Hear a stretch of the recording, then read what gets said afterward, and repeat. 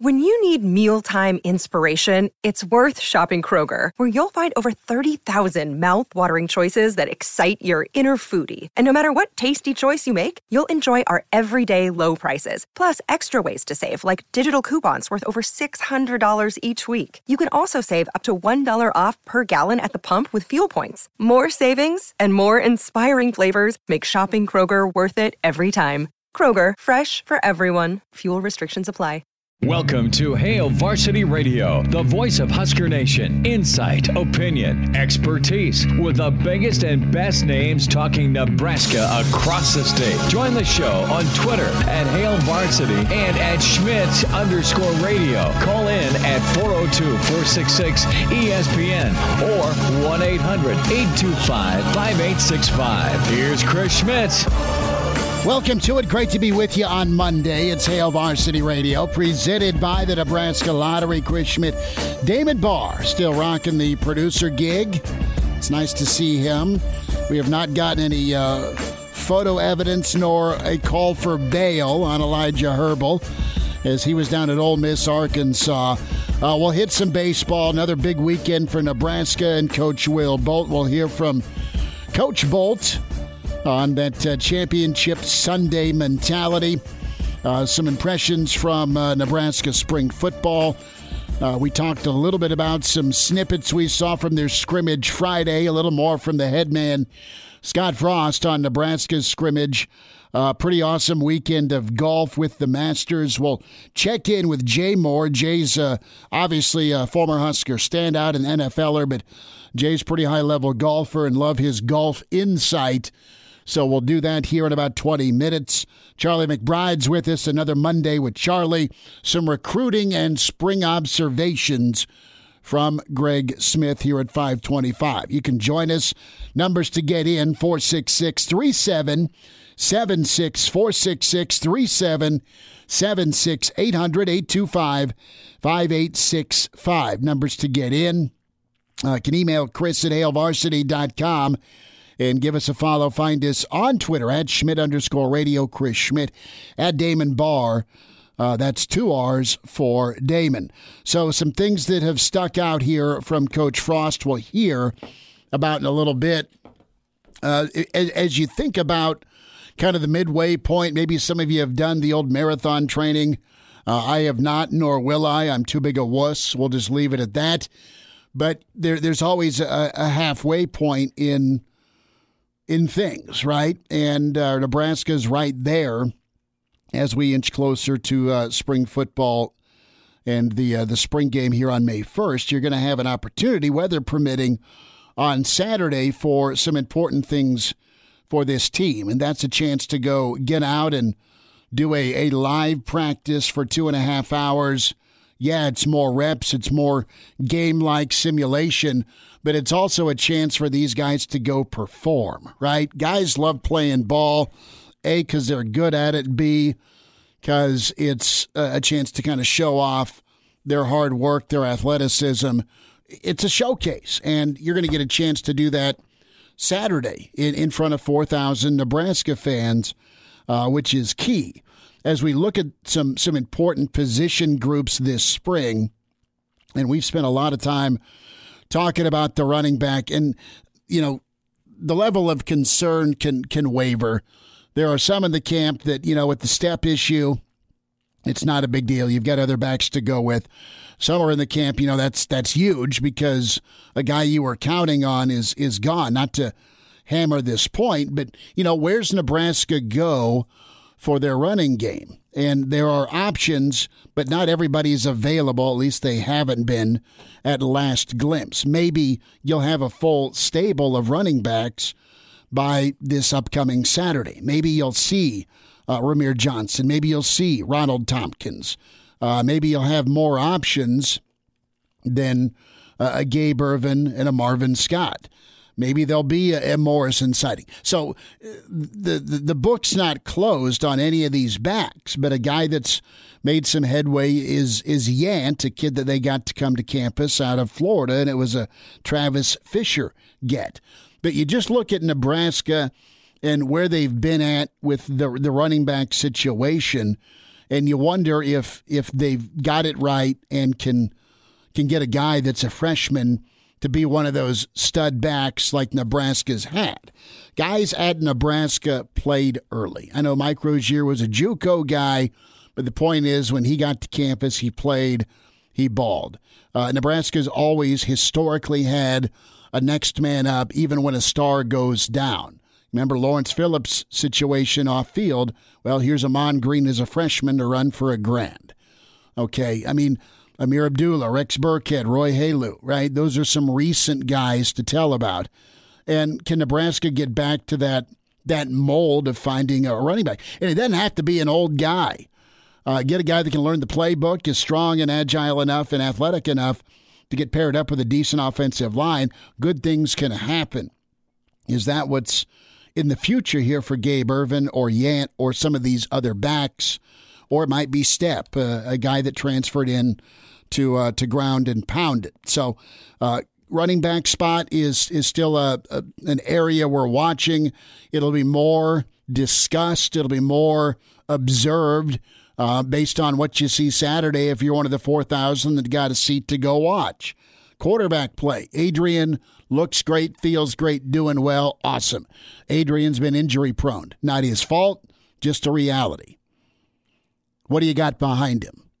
How's that development going? Can you get one of those two scholarship guys, or maybe it's Masker? I don't know. But the point is you're going to need a backup quarterback ready to go, either by choice or by necessity. Where's that development at? Sounds like things are pretty good for Harburg with his athleticism and his arm. Smothers making improvements as a thrower. You know, he's a sweet athlete with lots of speed to burn. And then how are things going back and forth offensively and defensively? And the wordsmith Garrett Nelson, God love him, lets us know just where the offense is. So let's start off and hear from Scott Frost here on just how Friday went, what he think of Friday, how did things go. We were all kind of wowed by the video with some of the highlights from it. It was a good spring scrimmage. I was really impressed with how the guys came out with intensity and excitement, enthusiasm to play. There's some stuff we got to clean up, but that's kind of natural this time of year. As long as the guys give us the effort that we're asking for, it's up to us as coaches to fix the rest of it. And there's some really good things that happen on both sides of the ball. A lot of young guys got a lot of reps. Always good to get some live tackling in. I think we came out of it pretty healthy, so overall it was successful. That is such a necessary evil. You need to be physical, you need to tackle, and you need to make it as game-like as possible, but you are holding your breath about getting someone dinged beyond spring. It's just that's just the worry. More from Coach Frost here on the running back spot, and the names that he mentioned and the names that weren't mentioned are guys available. And the old saying in the NFL is you can't make the club in the tub, right? If you're on IR, you're not going to make the roster. Well, there's no cuts that go on, per se, in college football, but you know, guys need to be available. I'm excited to see Ramir Johnson carry the football. What's his availability? Same with Tompkins with his history and knee issues. Scott is a guy that can get downhill for you as a Nebraska I-back. You love getting kids out of Florida, right? And then you got Morrison, kid out of Oklahoma, really high-level ball player, and we know where Stepp's at right now with the foot issue. So that leaves you Gabe Ervin and another Florida kid in Yant. Here's more from Frost on the running game. Reps are valuable. You know, there's competition going on at every position. Running back's one of the spots where we're looking for the guy to step up and take control of it. Some guys have been out, so that's given other guys an opportunity to do well. Was really impressed with Gabe Ervin in the scrimmage. Jock Yant did some good things. So while some of these guys are nursing some injuries, it's given some other guys the opportunity to make some plays. Who's going to take control? Who's going to stay healthy? Who's going to acclimate themselves? And we've already heard from Frost and Coach Held the approach a guy like Gabe Ervin, mature, right, has brought to the party with his work ethic, with his ability, because he's a guy that can make you miss, but can also finish off a run. And he's a really talented Georgia back. And if he's the guy who, because he's available and he gets it, and he's not a liability with all that they want to do, if there are some things they're not concerned with or don't trust him with to keep him off the field, fine. But you're going to need more than one. And who's that second guy right now? Assuming Stepp's not here for the spring, which we know. But you got makeup ground if you're a guy like Stepp, and you got Irvin. But that 1-2 punch is nice. But Nebraska's not had it for a while. Let's talk quarterbacks here. And that development behind Adrian is so crucial, so key. A little bit more insight to how Friday went for the other quarterbacks. I thought the quarterbacks had a good day Friday. Adrian's play is improving. He's doing some good quarterbacking right now. Behind him is going to be interesting, and I was really impressed with him Friday. I thought Logan Smothers probably had his best day at Nebraska Friday. Matt Masker continues to do good things, and it really has control of the offense. And then, Harburg's been impressing everybody with his athletic ability and just his arm strength. He's got a long way to go learning it, but he's working hard at that and doing a good job, and his talent definitely shines through quite often. So we're going to let those guys keep competing, and they're all getting a bunch of reps. So all three of them are getting better. So it sounds like, without viewing, that you've got a guy who's trying to get it down as far as the playbook and the college transition, but from a natural ability, it sounds like Harburg's a pretty nice get, and it just comes down to reps and confidence and transition. Smothers has been here. And, we'll hear from Scott Frost here in a moment on Logan Smothers, but you hear different things. Great athlete, tough kid, fantastic football mind, and he's not lost in indecision.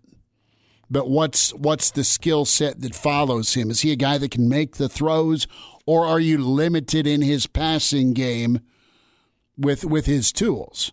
What can he do? What can he do well? Can he throw well enough at the Big Ten level, if called upon, to go not just manage, but go make some plays and help win you a game? Athletically, yeah.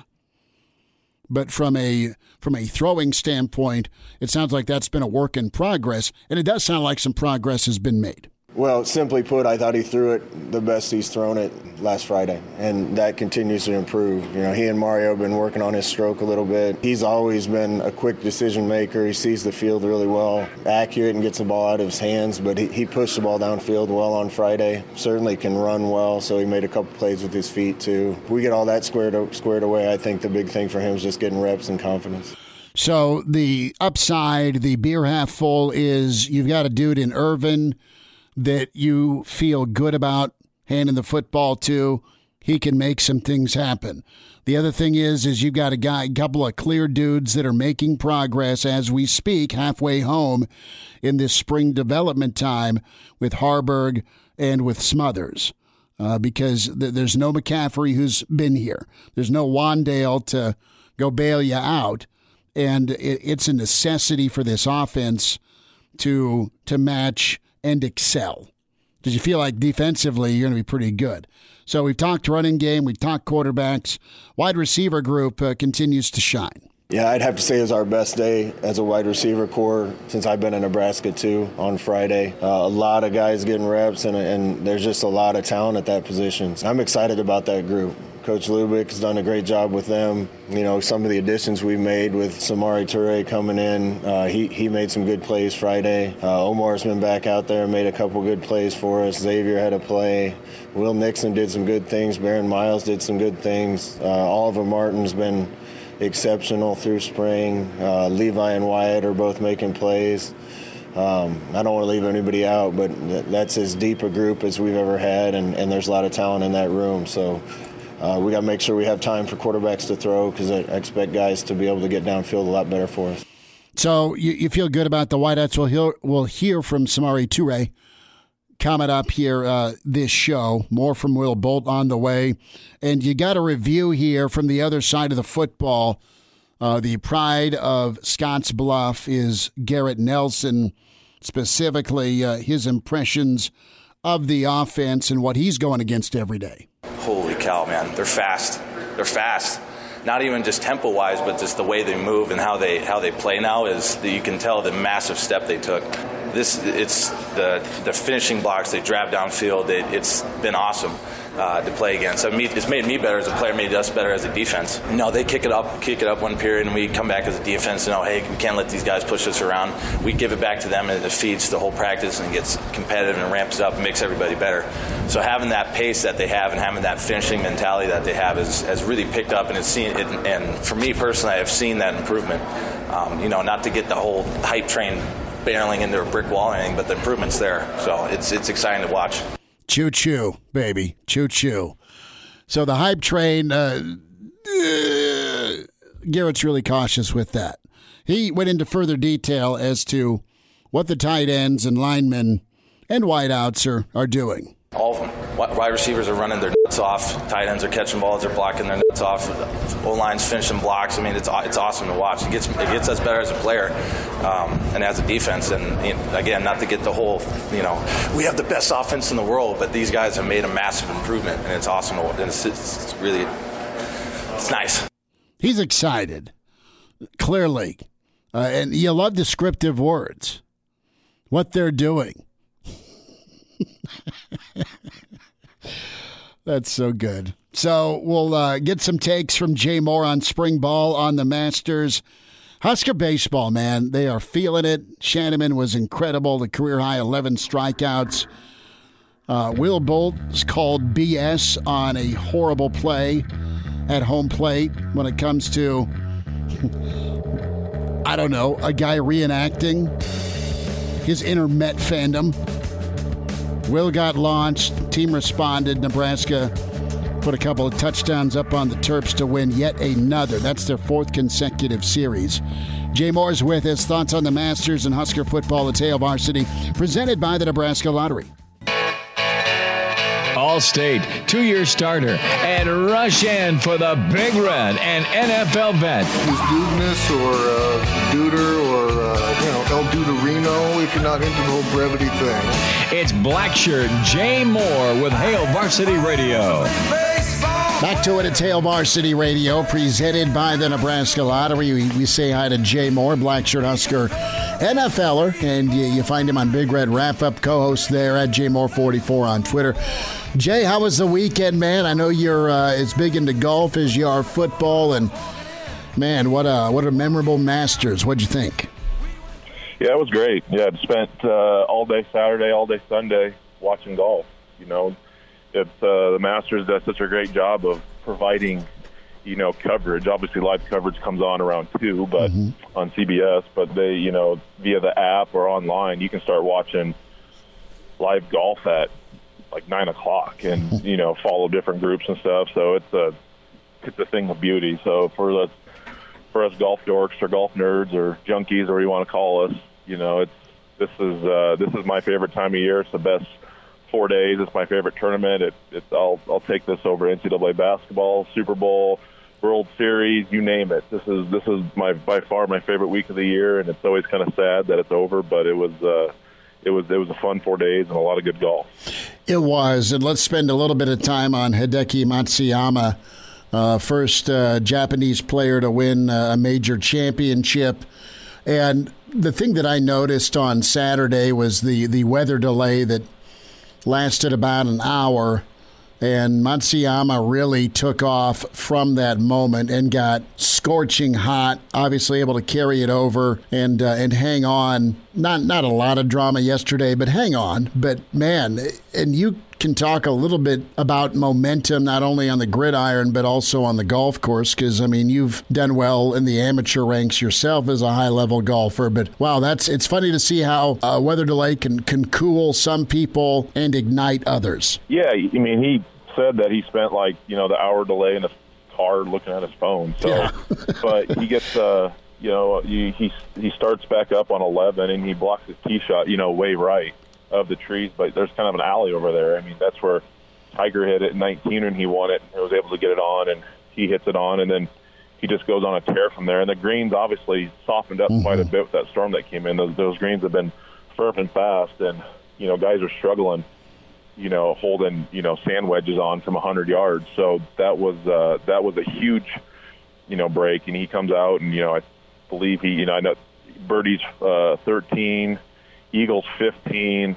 I think he birdies 16 and 17, and just finishes out strong and shoots 7 under. So that's what ties for the lowest round all week with Justin Rose and maybe one other person I can't remember, but that's he kept it. He comes out, and then on Sunday, it's hard to sleep on the lead, and he's been in contention before in other majors, but that's not an easy lead to sleep on with the Masters and knowing the weight of a country and that you carry on your shoulders.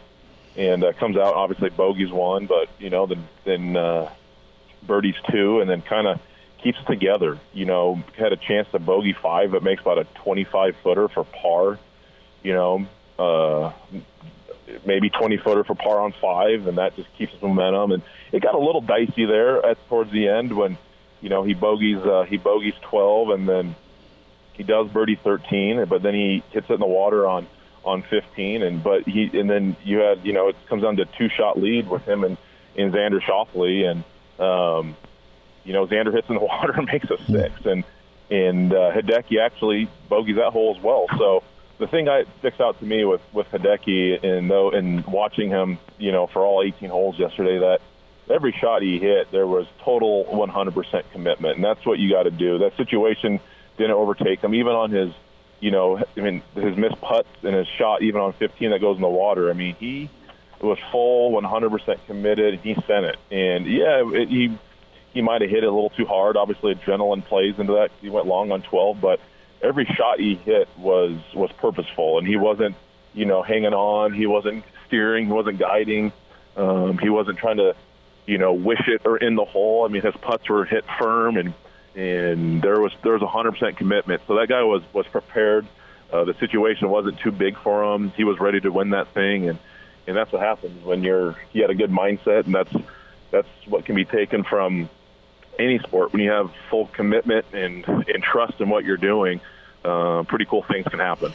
Jay Moore is with us, Blackshirt Husker NFLer, golf aficionado, joining us here, Hail Varsity Radio, talking Masters 2021. It's so important to play like you've always played. What got you the lead, right? Don't play afraid. Don't play scared.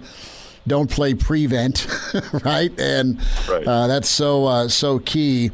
Jay, I want to flip over to football here, and this pairs up well with golf, and you were right on the money here with Hideki and how he approached Sunday.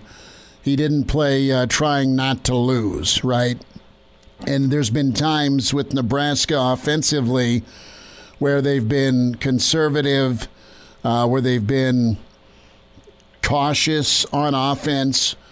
It's easier to say than do, but do you expect an offense here moving forward that can kind of get more into that lane of no fear of failure? Sometimes it doesn't feel like or look like that Nebraska's played with that attitude.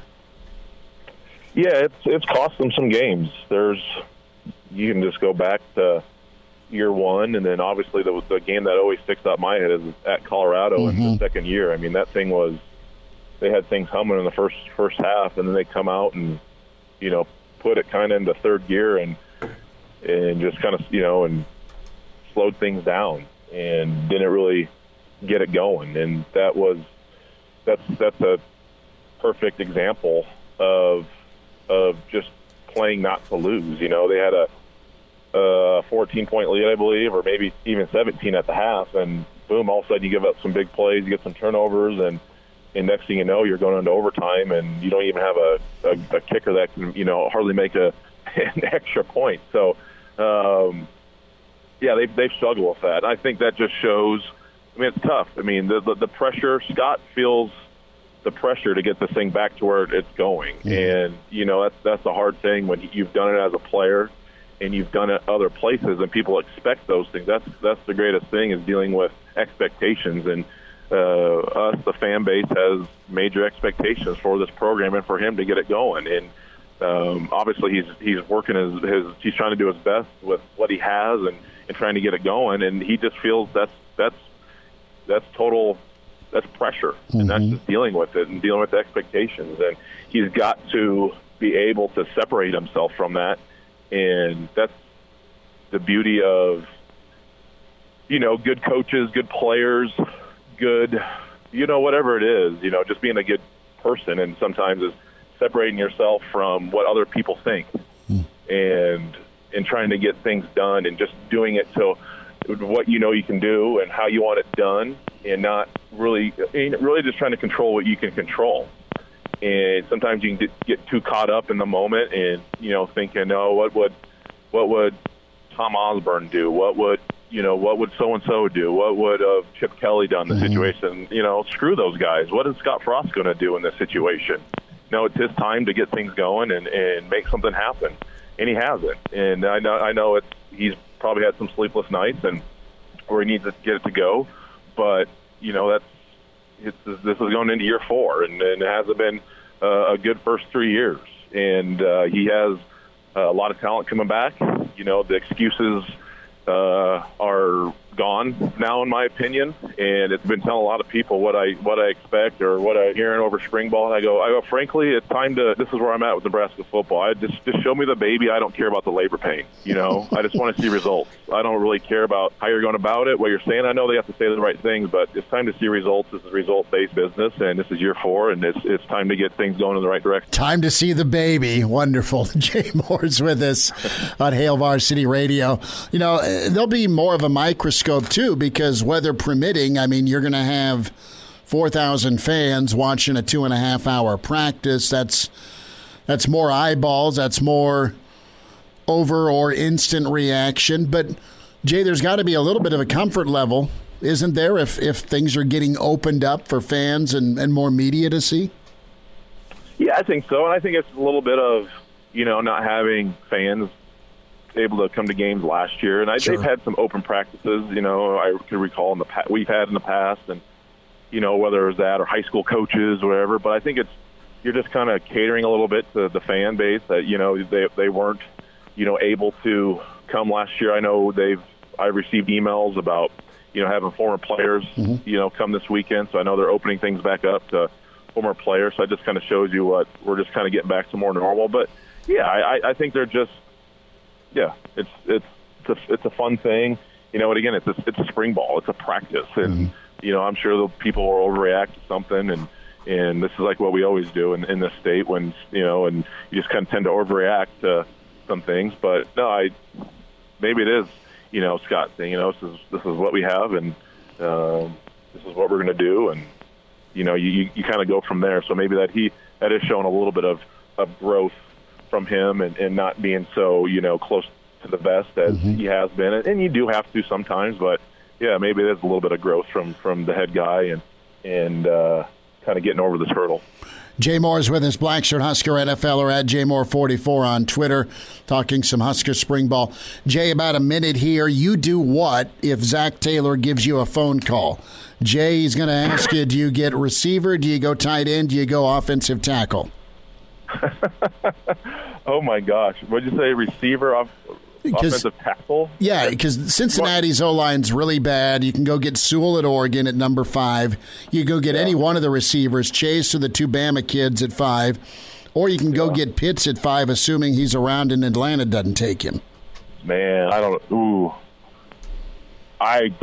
I'd love Pitts, but they need to keep Joe Burrow alive, so I'd go with the offensive tackle. Yeah, tough. I think I would. My initial reaction, and I would say those Bama receivers are pretty damn good. And then you got Chase out of LSU too. That's Joe's guy. But and I've said this before on this show, and I'd be hypocritical of myself what I told you I think last Friday. It all starts up front. You got to protect your guys. If you have a good O-line, no, I know you don't have to be premier at every position. You can be somewhat average to above average and be very successful. So you got to go offensive lineman, protect Burrow. Obviously did a poor job with that knee injury he had this year. Protect him, and then you kind of build from there. You got to start with your foundation. That's your offensive line, and that's your defensive line. You always start there and build out from there, and then then you start really creating some special teams. So I'd definitely go get Homeboy from Oregon, and then build on from there. Well, I think that's where they may go, but just interested. We'll have to get Zach on the horn and figure that out. Jay, have a good rest of your week. We'll get caught up again. Thanks for the time. Yep, you got it, Schmitty. Chime in 402-466-ESPN or email the show, Chris@HailVarsity.com. Just try me. Back to Hail Varsity Radio. Good stuff from Jay Moore. And a lot of Nebraska fans nodding their head forward, yes. When I do that, you can hear some things rattle around up there. But just show me the baby, man. Jay putting it right on the money. We'll spend some more time here with Charlie McBride here in 20 minutes. Greg Smith on recruiting and some spring football thoughts. Numbers to get in, 466-3776-825-5865. So, listen, the hype train, the Kool-Aid, all that good stuff is... you have Garrett Nelson saying, slam the brakes on, not trying to run a train into a brick wall here. Don't drink the Kool-Aid. It's just practice. But you know what? 4,000 of you and your buddies are going to go and see some good stuff on Saturday, weather permitting. And you've been starved for it. So it's okay to be excited, get fired up, overreact a little bit. But the reality is this, and you've been waiting and waiting and waiting for it to happen on the field. Why is this spring different than any other? Well, we have a spring, so there is some development going on. I think it's been more reserved, quite honestly. I think it's been more reserved from the head coach, from the position coaches, and they know that they got to do it on Saturdays. What's encouraging to me is it seems more organized and dialed in the Monday through Friday side of things. Now, there's still a season of football to go do that Monday through Friday, so you win on Saturday. But this seems like a little bit more buttoned up spring. So, and what you've not had consistency-wise is wins in football. And you feel a little bit better about basketball. But what you have right now in Will Bolt is that consistency, that bring your lunch pail every day mantra and mentality versus, it's a big game, so let's flip the switch, or it's a big series, let's flip the switch and make it a big game. Well, when you have a mature football team or baseball team or basketball team, it is so boring to treat every game as the most important, but really, truly, honestly, you got to do that. And it's boring. Hey, Oklahoma's on the schedule. That thing's going to be sweet because of the nostalgia. What happens on the scoreboard, don't know yet, right? But with Will Bolt and his team's mentality, yes, they're good, they're talented, but they're very narrowly focused. And they find different ways to get a victory, and their confidence is just oozing right now. You had Shanneman come to work on Sunday. Nebraska wins at 14-3. Here's Coach Bolt yesterday on the success of Shea. Yeah, you could tell right away. His fastball velocity was up. Command of the slider in the first inning. He had another breaking ball going with a hard cutter as well to give it a little bit of a different look. And just his tempo, his presence, the way he attacked the strike zone. When we've seen him really good, that's the way it looks. And it was every bit of that today. He really stepped up on a big day in a big spot against a really good offense. Nebraska scored enough runs to win on Saturday, and it was a slugfest, man. It was yard ball time, and it was a 10-7 loss. So can you go keep the momentum going? Can you go get a series instead of a sweep? And Nebraska recalibrated more from Will Bolt here. And he's so right, man. And when I hear him talk, I think about my own kids' baseball, and we opened up baseball this weekend, the Lincoln A's, and it was awesome to see Junior and his teammates do some work. They'll continue to get better and grow as only the first 2 games of the year. But what happens early on with your starting pitching is so important. It does set the tone, and Will Bolt is so on the money with this. Yeah, I mean, so much of the tone is set in baseball by your starting pitcher and how he comes out. And again, it doesn't have to be a perfect outing. It doesn't have to be a perfectly clean first inning, but they tend to set the tone for how the game's going to go just with their body language, their presence, and all those things. And again, Shea was absolutely dirty, filthy, whatever adjective you want to use. His stuff was that, but his attitude was very competitive, and he was very determined. Dirty, filthy. Anytime a manager uses those words, it's marvelous. So Will Bolt did get ejected following a bases-loaded hit by pitch. Will didn't get too much into detail with it, but he was asked about it. Obviously got to ask you about the 7th inning there. What did you see with those hit by pitches, and kind of how did that play out from your perspective? Yeah, I mean, it was I just saw something that I thought that we needed to have our guys back for. That's all I'll say. Can I translate that? Damon, will you allow me? And Evan Blaine does a great job with the World Herald, and he was on with Hooksy and Will. That was a horse bleep call. They got a run. It was garbage. They should have reviewed it. They didn't. I'm sticking up for my guys, and we exploded for more runs. It was 7-1 for a while, then it got to 7-3, and this was that made it 7-3, and it was a crucial part of the ball game. They got it wrong. I love managers that come out. Now, Wally Backman's his own special animal with the army crawl and throwing the rosin bag like it's a grenade, and his colorful use of language, trumped only by Earl Weaver back in the day. But Will's he's super intense, so I'm not saying he's chill in I'm going to put my feet up way.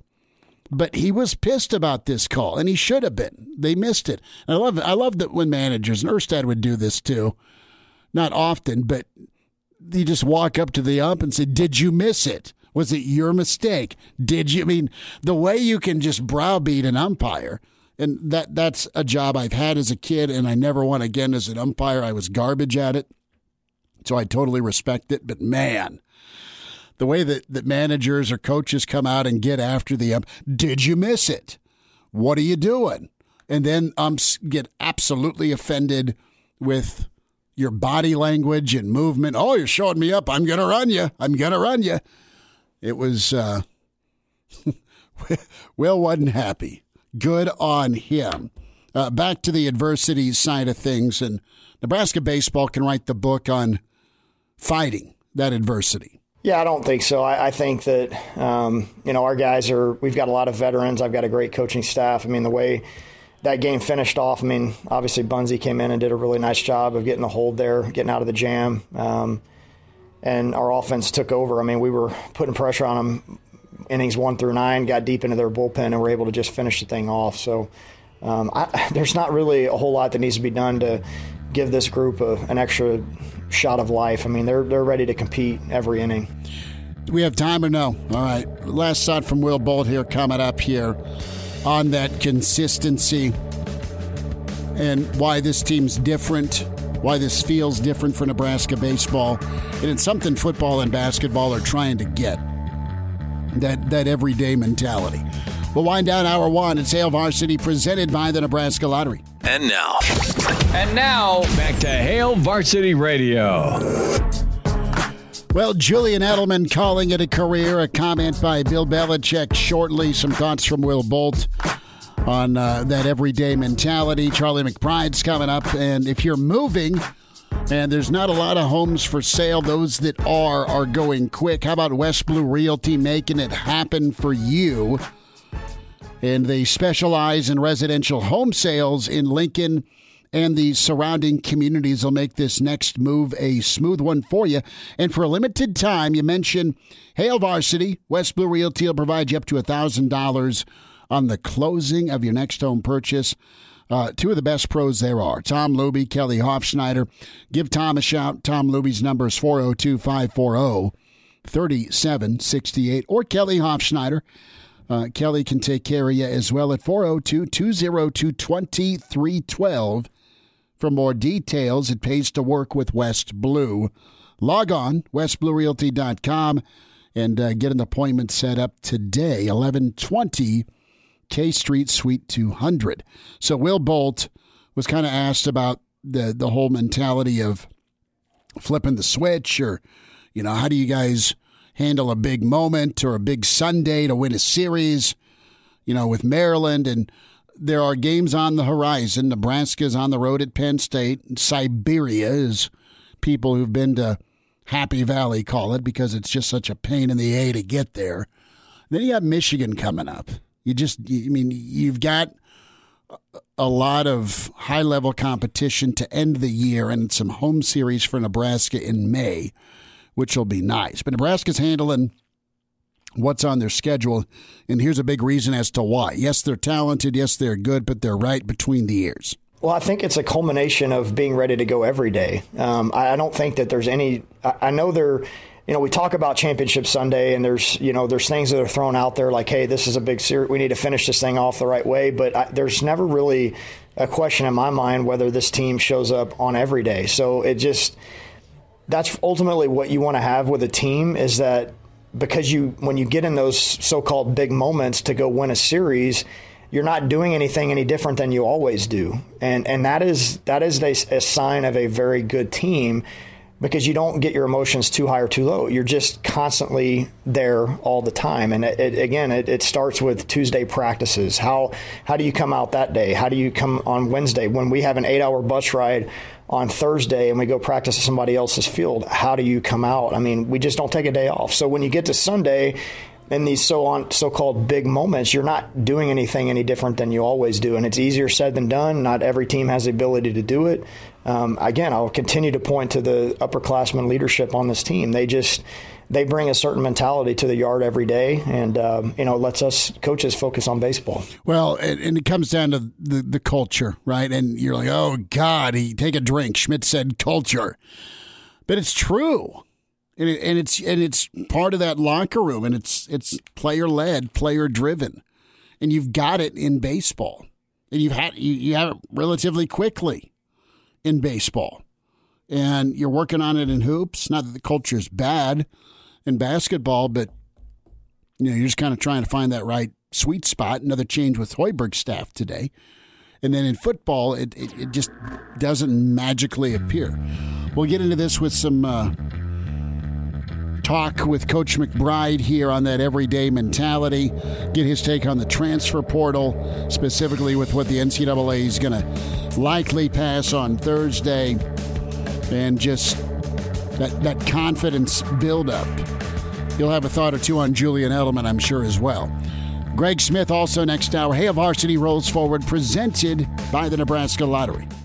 Welcome to Hail Varsity Radio, the voice of Husker Nation. Insight, opinion, expertise, with the biggest and best names talking Nebraska across the state. Join the show on Twitter at Hail Varsity and at Schmidt_radio. Call in at 402-466-ESPN or 1-800-825-5865. Here's Chris Schmidt. Thanks for spending time. It's Hail Varsity Radio, presented by the Nebraska Lottery. Into Hour 2, we'll talk some recruiting and spring football with Greg Smith from Hail Varsity coming up. It is that time. It's another Monday with Charlie. We welcome in the Hall of Fame coach, Charlie McBride, on Hail Varsity Radio, Mondays with Charlie. Coach, how was the weekend? Good. Nice and warm. Had a lot of work done. Getting ready for opening up everything. So we're moving along. Well, good. So about what time of year does the boating and fishing really kind of crank up for you? When's it warm up enough?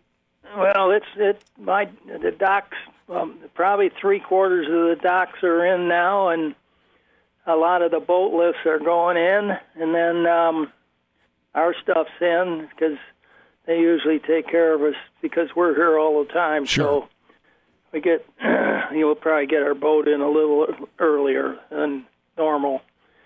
But kids are still in between staying home and taking courses or going to school, and so that won't happen. I don't know how the school year is going to end up for a lot of them. So that makes a big difference with the families on their vacations. Charlie McBride's with us, Hail Varsity Radio. Well, I got out to a ball game yesterday. Junior got his season started, and that was awesome. And also got a little golf in, and it was too windy. That's what I'm going to blame my Saturday round on anyway. And we'll just keep after it. Coach, a lot was said today by Coach Frost about their Friday scrimmage, and he felt pretty good about a lot of different things. I want to get your take on the running back position. I know you're a defensive line guy, and I know you're a defensive coordinator. I know you're an offensive guru as well with the offensive line. But, you know, what in your time in coaching, what allows a kid to play early and do pretty well at a young age at that feature position at Nebraska? Well, let me just go back a little bit and take a good example would be Roger Craig. Okay. Roger spent a year as a scout team guy, and I mean, he got stoned. Mm-hmm. And when you talk to him, you know, when he got into pro ball and he got, you know, into the university where he was really successful, I mean, he came in the office one day and he said, Coach, if I hadn't have been on that scout team, I don't think I'd ever been the back that I was. Because he learned how to defend himself with his body. He learned how to stay down. He learned a lot of things kind of on his own and improved his running a bit. Mm-hmm. At the time, Rathman, of course, was there, and neither one of them had ever really experienced any catching the football, and the pro scouts came in, and the first thing they'd say, can he catch the ball? And everybody looks at each other going, sure. Not me. We threw a little screen pass, which the backs caught, but that was about the extent of his pass receiving. They were blockers, and it wasn't as diverse as it is now, I'd say. You know, so it was pretty much down to fundamental play, and but Rogers felt like that, you know, that year in that scout team and things like that, and having to pay the price kind of to be that back. And when he was a senior, okay, Mike Rozier was here. Mm-hmm. And so they had to make a decision, and they didn't feel like Mike Rozier would be a good fullback and Roger I-back, so they kind of changed it around a little bit, and they put Roger at fullback, and he just did it, went right to it, and that meant he became a blocker. And I think it, again, you know, he looked at that part of it. He wasn't happy with it, but he took it like a man, you know, and got better at it, and it paid off. Because they were, you know, it probably got him. If it hadn't have been for that year, he may not have got drafted as high as he did. Mm-hmm. And he may not even have played, you know, in the NFL, because the blocking part of it there is really important. So that was really a plus for him. So there's a lot of things you can think are bad. Eddie Stewart was a linebacker for us and a strong safety. We moved him to linebacker, and you know, you almost thought he was going to quit right then. You know, he just was so disheartened because he'd always been a linebacker. And, I mean, a strong safety, and to move him up front. And so we moved him, and as the days went by, he got a little more comfortable, and pretty soon he ended up being an All-American linebacker. So that goes to show you, you know, a lot of times players don't really get excited about a move, maybe from offense to defense. And one day in practice, Kerry Keneally was a freshman, I think it was. He was over there at tight end. And Tom came by me and said, "What do you think about Keneally?" And I said, "I think he'd be a good defensive lineman." He said, "Go get him." So I went over there. He looked at me like I was some sick guy came across the field. And, came over. We made a defensive lineman out of him. He turned out to be a great player. So, a lot of times that, that spring ball's a little hard on some guys because they can maybe move from corner to safety or one position to the other and one side of the ball to the other. I think, the center's a good example. Here he comes in as a heralded tight end, and now he's a center.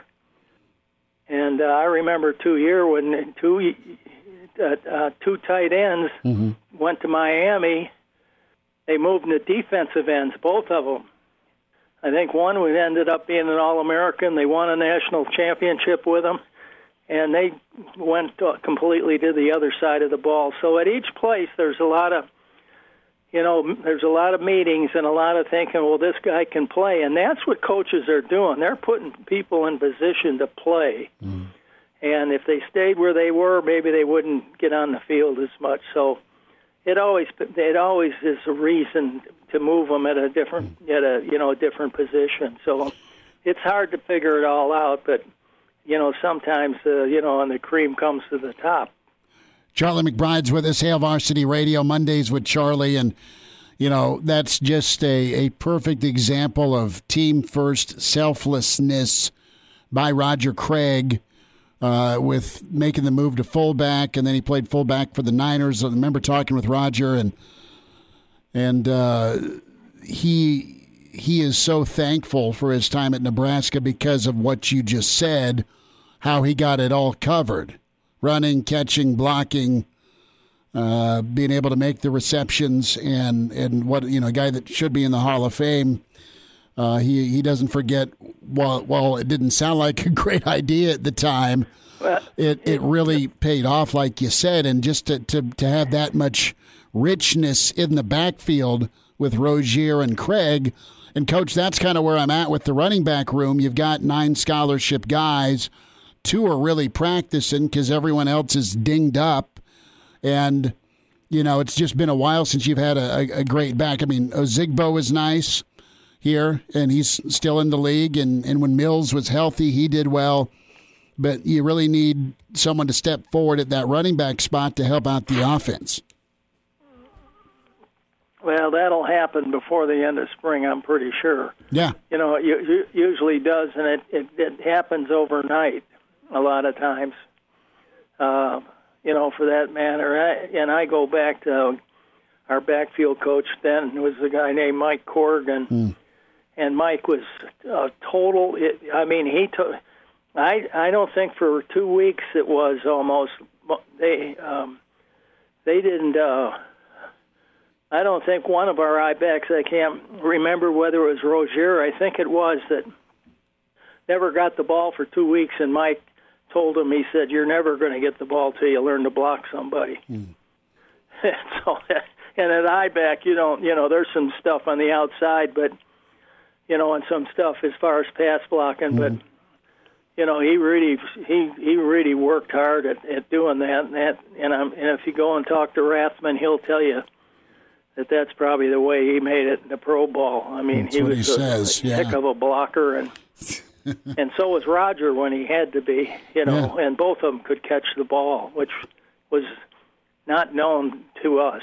Yeah. Well, he did throw a few swing passes here and there, but not a ton. Yeah. So, Coach, what do you think of Saturday here with an open scrimmage? That was talked about, and it's going to happen weather permitting here. Guys and kids like to play in front of people. It should be a pretty good opportunity, pretty big opportunity, don't you think, for the kids to scrimmage or practice in front of kids or in front of fans? Oh, we had students walking through the stadium when we were having Wednesday scrimmage, and Saturday was open, and whoever wanted to come could come. And I don't know if we didn't have it, maybe during a season we might have locked it up once or twice. All I remember is students walking through on the side going from one corner of the stadium to the other so they could get to the library easier, and we just never paid any attention to them. I mean, you know, it was you didn't even really know they were there unless you know, most of the time before practice you'd see them. But I think it's tremendous. I think a lot of times guys worry about the other team, looking at the other team, and if you open up with Illinois, what do? They don't know any more about them than I do. Sure. You know, right now. They've not played a game. They don't know what the defense is. They don't know what they run on offense. They don't know their personnel and where they're going to be playing. It's really hard to play a team like that. And, you know, but I think the thing was, I think it's really important to the players that the people are able to go. I agree with you. Charlie McBride's with us, Hail Varsity Radio, Mondays with Charlie. Coach, a thought here on kind of that consistency that you're trying for. Will Bolt really talked about it after Nebraska won in baseball. You know, yesterday was a big game for Nebraska baseball, but they treat every day big. I mean, and that's kind of sunk in. Is it something that the older players ingrain in the younger kids, or how much of that is on coaching and coaching staff to get kids to realize that what you're doing every day absolutely culminates in the end with a win that helps you? If you treat it like every day, you're not going to be up and down emotionally. Well, the biggest thing is it comes from the top first. Mm-hmm. That's where it starts, and then it goes to your assistant coaches to really convey the messages. I think it's really an important thing that that the assistant coaches really get involved in your, in the goals that you have set, not only for the whole team, but what you have set for your position. Mm. And the funny thing is I used to have an argument here with my wife about the little things. She said, "Don't worry about the little things." Well, in my job, the little things made the big things. Mm. And if you couldn't do the little things, you can't play. And so it's a little different. But I think it makes them, when they know a lot of people are watching, mm-hmm. they focus better. And when at their position, mm. and they have this pressure on them a little bit about not making a big mistake in front of somebody, and that's only natural. They're afraid to make a mistake anyway with the coaches around. But if their folks are here and watching, or they're any of their relatives or girlfriends or whatever it is, I think they want to do the best that they can. Charlie McBride's with us, Hail Varsity Radio. Coach, you got about a minute left. Are you going to try and get to a baseball game at all this summer? I hope I can get in early. I was going to try to see if we run 2 games together where we could go see 2 football games, and then maybe early in the year see a baseball. Mm-hmm. The way the seasons go, I don't even know when they start and when they stop. Sure. I don't even know what's going on. I'm watching a football game with Delaware and Delaware State. Right. FBS. Right. So I hope I can. I just think that when that baseball coach and the change a lot of times mm-hmm.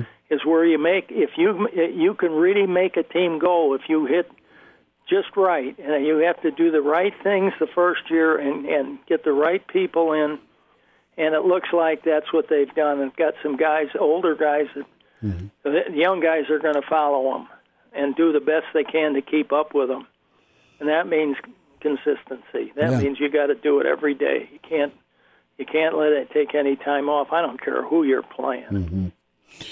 Coach, we'll get caught up again next Monday as we get closer to the spring game in May, and we'll see how Saturday turns out here with that open practice.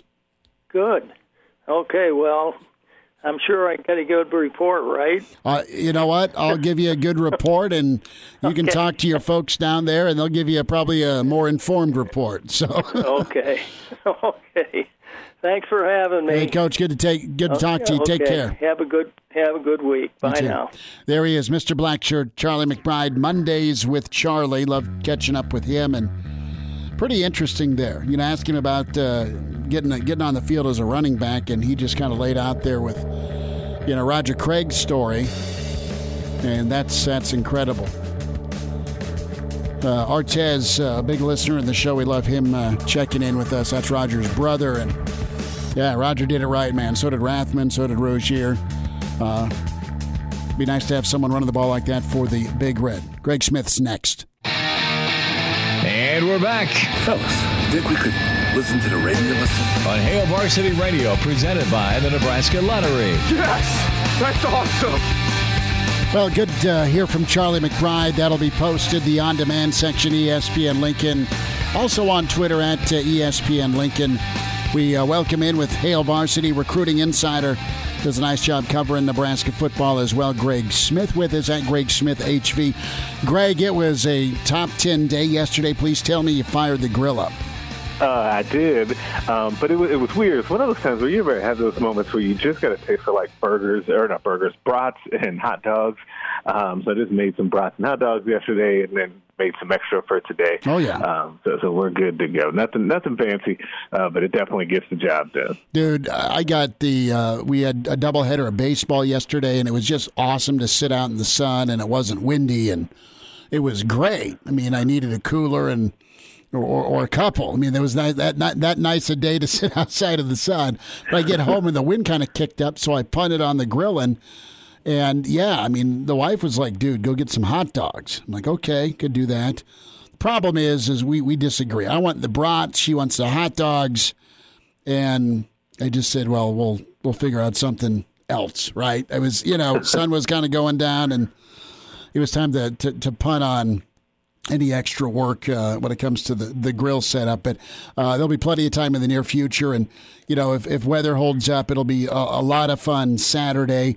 Greg, I want to start there. A lot that Scott Frost covered today post-practice, but specifically, and you talk to kids all the time, and you talk to them from the day they think about Nebraska to the day they say yes to Nebraska to, all right, they're getting ready for an NFL combine. You have that type of relationship with the kids that end up coming to Lincoln, and it matters so much, doesn't it? Some eyeballs aside from their coaches or peers when it comes to performing and locking in even that much more. Am I wrong or am I right on with what Saturday can mean with an open practice? No, you're right. Every little bit helps, and I think that Scott Frost kind of alluded to one part of this. And he was talking about the fans specifically, but this also refers to anyone else who's able to kind of make their way down there for this, is that it's just been so long since people have been able to be in Memorial Stadium, since people have been able to just get eyes on the team in person. Like, it's different seeing them in games with mostly empty stadiums last season, or, fully empty ones in some cases like Rutgers last year. So, yeah, anytime you have that happen, and you can get people there to see them, that helps. And I think that one of the things that it's interesting, too, because Frost mentioned, about people getting to see how they practice.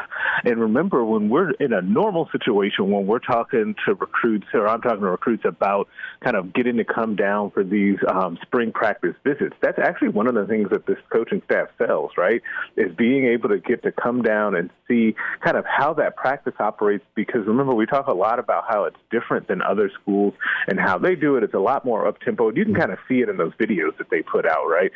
It's really neat to be able to see that, and there's no substitute for that versus being able to just see practice film or have coaches tell you about it. Greg Smith is with us, HailVarsity.com and magazine at Greg Smith HV on Twitter, recruiting insider. Greg, going to get to the big board here. Give me Greg's top 5 right now, and how's the quarterback search going for 2022? Yeah, I think the number one guy for me is a quarterback, and it's MJ Morris, quarterback out of Georgia. And he's a 4-star kid, dual threat, who I think represents Nebraska's best chance to be able to get a big-time known quarterback at this point. But it's kind of interesting what's happening with quarterbacks in Nebraska. It feels like they're further behind than normal, but they're really not too far off, given most of the time they get their commits for quarterback the summer before the season starts. Another kid that's way up there is Brennan Thompson, who's kind of a speedster out of Texas, a do-it-all athlete. He might be one of the fastest players in America, but when that happens, I got to say that Texas, everyone in the world is recruiting you, and he's no exception on that one. So Nebraska got their hands full to even get him on campus. Another guy that's up there that I really like is Jaron Kanak. He's a athlete out of Kansas who also has a teammate that I like. Both of them would be up there for me. Gavin Myers is his teammate, a linebacker, both of them out at Hayes, Kansas. Two guys that I think will really end up finding their way to Nebraska to watch the spring game. And then wide receiver Quentin Conley out of Kansas City is another kid that I really like. So if Nebraska decides to go with more size at that other wide receiver spot, they probably will only take one more in this class after getting Victor Jones Jr. in the class. You can't go wrong with Conley, who stands out 6'4", 6'5", 200, 210 pounds from nearby in Kansas City. So there's still a lot of talent out there, and a lot of them that are at least expressing interest in coming to visit Nebraska here as soon as things open up. Well, June 1st, the floodgates will be open, and you can take officials, and that'll be so big for Nebraska, especially with what they've got laid out for the Friday Night Lights and the June showcase stuff. You know, where's Nebraska at, in your opinion, with Morris? Is it tooth and nail? Are they trailing? Are they in good position? What's your read?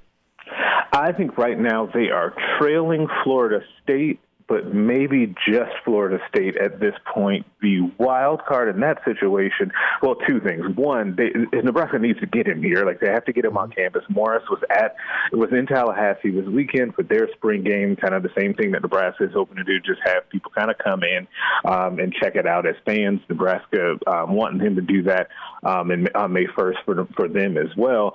But the other wild card there is they have a quarterback committed. Florida State does already. So if Nebraska's part of their pitch can be, hey, come to our class, come to our school, be the only quarterback and kind of the centerpiece of this class.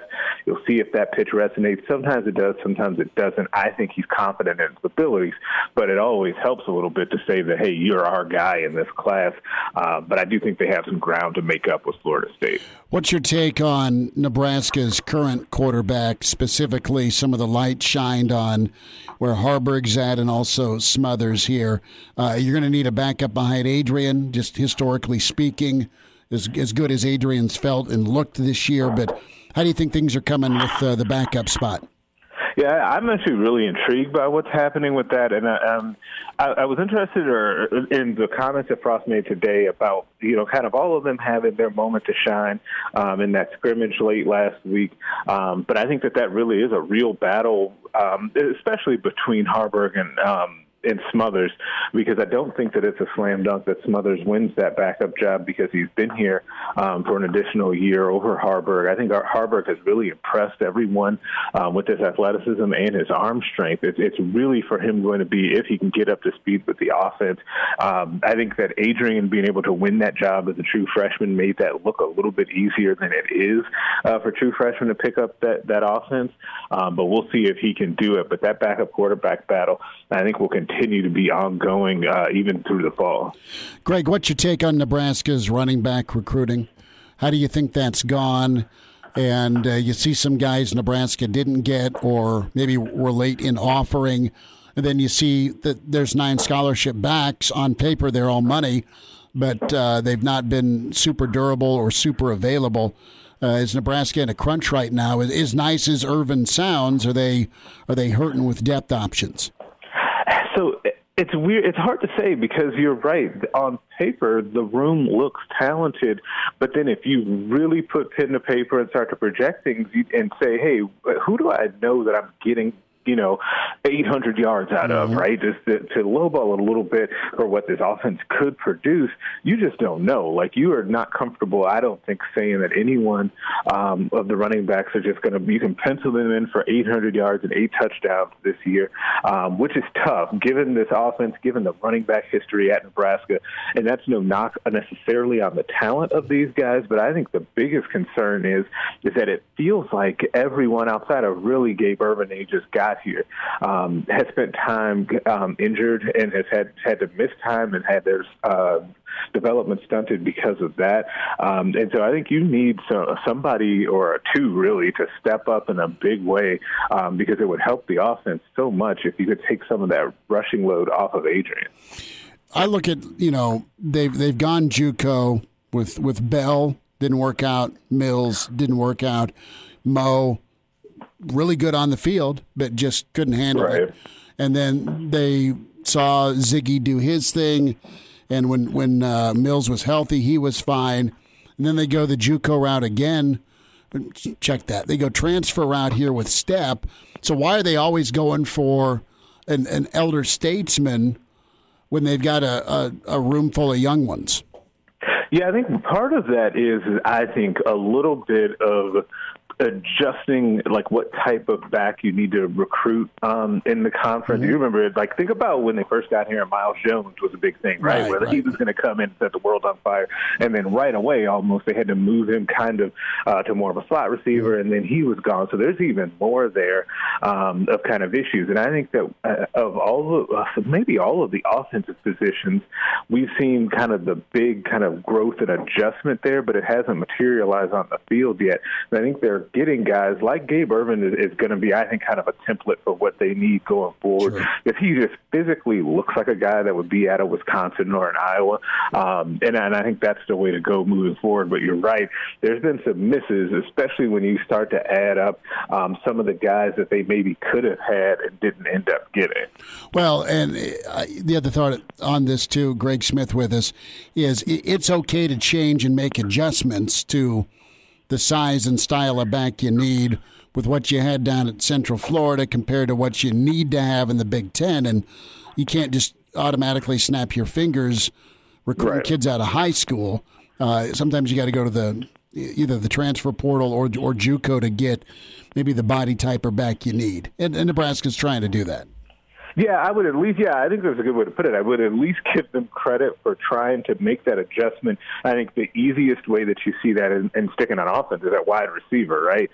You've seen that same thing. It feels like it's happened a little bit faster to be able to change the body types there because there's really a startling difference between what's happened in the last two recruiting class at receiver and how tall those guys are versus that first group, which I think didn't have anyone over 6 foot with that first full class. And then now, if you're not 6'1" and over, you might as well not even try and come play receiver here. And that happened kind of in the blink of an eye. You just need bigger dudes. You just need because it's not that the little guys can't play or the smaller backs or wideouts can't perform. I mean, they have, but what's your body going to be able to take beating wise week in, week out in the league? And that's a major difference. Greg, we'll get caught up again soon, and we'll look forward to seeing you on Saturday. Thanks for a few minutes today. Hey, sounds good, man. See you soon. All right, that's Greg Smith. Good insight on some rosters, some body types, and, of course, the recruiting side of things. Greg Smith on Twitter at GregSmithHV. We'll hear from Samari Toure, and where the Nebraska receiving room is at. Hail Varsity continues. And now, back to Hail Varsity Radio. Thanks for spending time at Hail Varsity Radio, presented by the Nebraska Lottery. Tomorrow on the show, we're going to have Coach Kaczynski, Rick Pizzo, Mitch Sherman, Barry Alvarez on Wednesday, and we'll catch up with Ron Brown on Thursday. Hail Varsity presented by the Nebraska Lottery. So we'll get to Samari Toure in just a moment. Julian Edelman, Hall of Fame or Hall of Very Good? Where are you at as a Patriots fan or Patriots hater? Jules, no doubt, torched your team. Now, the thought was this, right? Social media told us Jules is out in New England. They terminated his contract because he failed his physical. So there were so many different scenes of course, the party getting back together. Where it's Gronk and it's TB12. And there you go. So Edelman, for his career, pretty high level. no scholarship out of high school, went to San Mateo JUCO, transferred to the Mighty Mac at Kent State where he was an option quarterback. One college catch, 11 yards, no combine, 7th round, and then all he did was kill it in the slot. 3-time Super Bowl champ, second only to Jerry Rice for postseason yards. He was just lethal. And he again, it's not that he followed a guy like Wes Welker, who really kind of tore it up from that slot spot. So Edelman was great, and it was part of who he was with, his work ethic, his drive, and I mean his embodiment is that hustle play that he made in the Super Bowl against Atlanta. One to break up an interception, and 2 to make a catch and keep that incredible comeback from being just a wish. All right, Toure is a slot receiver. Toure is a guy that we had a chance to hear from today. And he's a guy that he impresses because of his work ethic, because of his experience, because of his will to kill it. And here is Samari on why Nebraska. He released a video when he first transferred in, but he's a high-level guy that wanted to make a splash and get noticed. Just somewhere, a place that really needed me and had an opportunity for me to come in and step in right away, be, helpful to the younger guys, and just an offense that kind of, fit my skill set and found ways to, utilize me, and that's what I've had so far. So with Toure, he actually started out in the slot at Montana. They had a coaching change. They moved him to outside. And the thing that you like hearing in such a short time is that comfort with Adrian. And that can be quick. That can take years. And right now it seems like it's hitting the right notes. I think that was one of my biggest things. I wanted to go somewhere that had a quarterback who, was kind of, established, and again, that's one of the reasons why I came here. I got a lot of trust and faith in Adrian, as we all do. So it's going good. It's been really smooth, kind of honestly better than I expected. Usually I would think, not till the end of spring ball would you actually get on the same page. But I feel like since I've got here, we had some 7-on-7s and we got some extra work, before spring ball. So as soon as spring ball started, we were already on the same page and kind of clicking. He's big body, man, 6'3". You saw him make some plays in the scrimmage, and he's a target you want, you need. And if he's in the slot, he loves that because of the matchup. He likes going against a safety. He likes going against a backer, and it's all about getting your matchup set up. You get a great tight end. How are you going to cover him? You get a good slot receiver, get some crossing routes going. That works well. And you pair him with some of the other talent in the room, can stretch the field, and maybe it's a little easier to do things offensively. More on that wide receiver room here from Samari. It's a lot of talent in the receiving room, and it's really nothing but potential. To be honest, we got a lot of young guys, who just need to, learn, but the talent's there, the potential's there. So we have big playability. We just kind of got to all get on the same page and kind of fine-tune everything. So what's his voice like in the room? And Toure, to his credit, understands, look, man, I'm the newcomer. You just can't come in, start throwing your weight around. There's a process to it, and your actions will speak way louder than your words. And that's kind of the approach he's taken here to earn it and prove himself to some of the guys. And if they see him do his thing well and there's success, predictably they'll follow suit. And again, you could have a room that not only physically and athletically can be a matchup issue, but you're going to have the mental and the approach right to get yourself set for Saturdays? You know, I'm getting there. It's kind of tough coming into a new situation because I'm not the type of guy to come into a new situation and start, bossing people around right away. You got to build relationships first, and you got to prove yourself first on the field. And I think I'm doing that now, so I'm kind of starting to get comfortable with, helping guys, mentoring guys. So again, back to the transfer, the FBS level, University of Montana, special place, high-level place, but he needed to get on the radar. And you can do that in the Big Ten. You can do that in some of the bigger matchups. Really wanted to challenge himself. When you're not playing against the best of the best, it's only so much you can do to kind of, improve as a player. And I've always had that chip on my shoulder coming out of high school that I knew I could play, against the best of the best at a big school. So, yeah, that was definitely part of it. Now I'm here, and I'm excited to show that I can. I guess it's a little bit of both, but it definitely, NFL is in mind too because, again, there's only so much you can do playing against FCS corners, So, yeah, that was definitely part of it. It was kind of halfway, improving my draft stock, halfway just kind of the competitor in me wanting to go against the best of the best. So with Toure, he's a little shocked based on what he sees in the room. He sees the talent. He was surprised that Nebraska has not been as successful because behind the scenes, attitude and work ethic and all that's good stuff. They're doing the right things, but it needs to translate on the field. Kind of goes back to what Jay was telling us and talking to us about Jay Moore. Just show me the baby, man. Show me the baby. So we'll see where it goes, and it'll be a fun Saturday here. Cam Taylor-Britt will spend some more time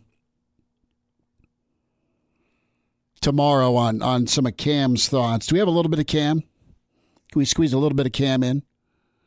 No? Yes? Well, apparently Cam isn't coming off the field. Playing not to come off the field. Honestly, I plan to play all special teams. I plan to, if some offensive packages, we could throw that in there, but I don't plan to come off the field. I plan to give everything I have, everything out to my all to Nebraska this year, man, everything. Little teaser on Cam Taylor-Britt. We'll hear from him tomorrow. We'll wind down a Monday. Hail Varsity, we're presented by the Nebraska Lottery. Miss us? Come here, brother. Give me a hug. Bring it in for the real thing. We're on call for you. Catch the podcast at HailVarsity.com, the ESPN Lincoln app, or download them on iTunes. Saddle up, partner. Back to Hail Varsity Radio. One final time, get the podcast. Tell us what you think. Give us a rating, subscribe, and do so Hail Varsity Radio.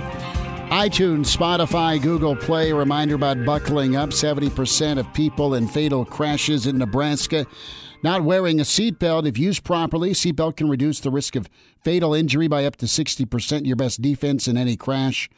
Buckling up, brought to you by the Nebraska Department of Highway Safety Office. So, we are gearing up for some offensive line thoughts on Wednesday from Coach Austin, Coach Held. And then the open practice on Saturday. A lot of the highlights from scrimmage, a little bit of an expanded take on the scrimmage from Scott Frost. Wasn't overly wow. I mean, he was happy and excited, but it wasn't craziness. Husker baseball doing their thing. Some new news on Nebraska basketball. Sounds like Doc Sadler may be up for the UTEP job. And Doc went to the NCAA tournament, won, I think, 24, 25 games with UTEP before Nebraska hired him. So a familiar place down there in El Paso. Damon, it's a Monday. I don't usually get you on a Monday. How was the weekend, and what's going on tonight? Enjoyed myself. Nice day Saturday. Had a little bit of a little brewskis in the front yard. Did you? Moving all the crap out of our garage. So we had a big dumpster in the front lawn and just celebrated getting rid of all of our junk. So did you have, how do I put this? Did you have hand-me-down furniture? I had furniture that was abandoned in the house that I live in. So it was furnished? Technically, yeah. I'm not saying it was the highest of quality. Were they nasty? Were there cigarette burns on them? There's this big old sectional downstairs, and it's just they didn't want to move that thing out of the house. There's no way. They basically paid us to keep it. So sure. Yeah, but that thing's going to be once we're done with it, fun to torch up. Older, so you're going to burn it. Well, I don't know if we're going to burn Nebraska's it. Nebraska's first postseason win. You are going West Virginia proud. Exactly. No, my old place in South Dakota, it was like a 1910 Victorian home. Ooh. But it was broken into like 6 different apartments, and I was the only guy who lived there. So all the crap I brought with me in South Dakota, I had a little bedroom, and I had a mini kitchen, and then the living room was nice. And it was a sweet house. It was like $300 a month. All I had to do was pay for that, and I was good. Cable was included. Nice. I'm on the road a lot for Dakota State, so 4 days a week I'm traveling North or South Dakota. But I had this couch my folks gave me, and it was a really high level, expensive. It's like, and forgive this reference, but the old Cosby sweaters. The color explosion that the Cos used to rock. Oh yeah, the Cosby sweaters. The couch kind of looked like that, and then I had this pink recliner that traveled with me everywhere, wherever I lived in college, and a lot of good. Oh, it's 3 a.m. I think I'll just sleep here type moments. And I wonder if those 2 bastards are still up in South Dakota. They're making their rounds somewhere. I don't know. Can guarantee it. No one. Maybe they moved out. Someone inherited them like you did with the Torcha couch. But it was a sectional at least. We'll talk to you tomorrow at 4. It's Hail Varsity. Thanks for tuning in. We're presented by the Nebraska Lottery.